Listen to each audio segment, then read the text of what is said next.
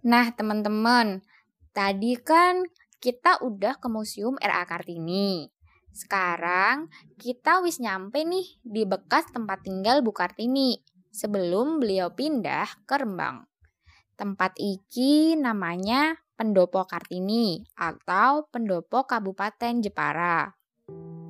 Setiap kesini, aku pasti ingat kisahnya Bu Kartini yang harus dipingit, alias dikurung di rumah selama bertahun-tahun dan menyiapkan diri untuk dinikahkan nantinya. Dikurungnya tuh bener-bener dikurung loh teman-teman. Nggak boleh keluar rumah sama sekali selama lebih dari 4 tahun.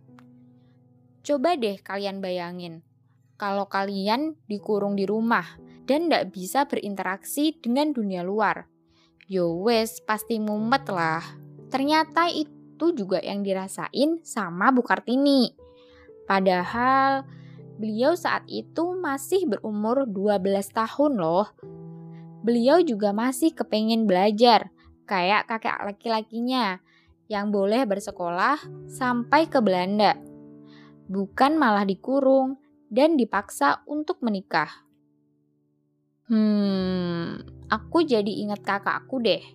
Namanya Mas Aji. Kata ibu sama bapak, Mas Aji harus kuliah di ibu kota. Nggak boleh di sini terus. Sedangkan kok aku malah disuruh nikah yo setelah lulus SMA. Tapi tenang aja teman-teman, aku nggak mau kok. Soalnya aku kepengen kuliah dulu kayak Mas Aji.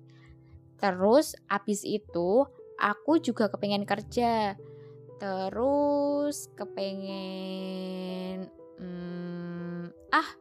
pokoknya banyak deh yang aku pengen lakuin. Oh iya teman-teman, kita coba jalan-jalan ke bagian beranda pendopo ini yuk. Di sana kita bisa lihat tempat Bu Kartini mendirikan sekolah kecil-kecilannya. Nah, di sekolah tersebut, beliau mengajarkan gadis-gadis pribumi bagaimana cara membaca, menulis, menjahit, memasak, dan masih banyak lagi. Pokoknya di sini beliau fokus memberikan pendidikan dasar untuk gadis-gadis pribumi.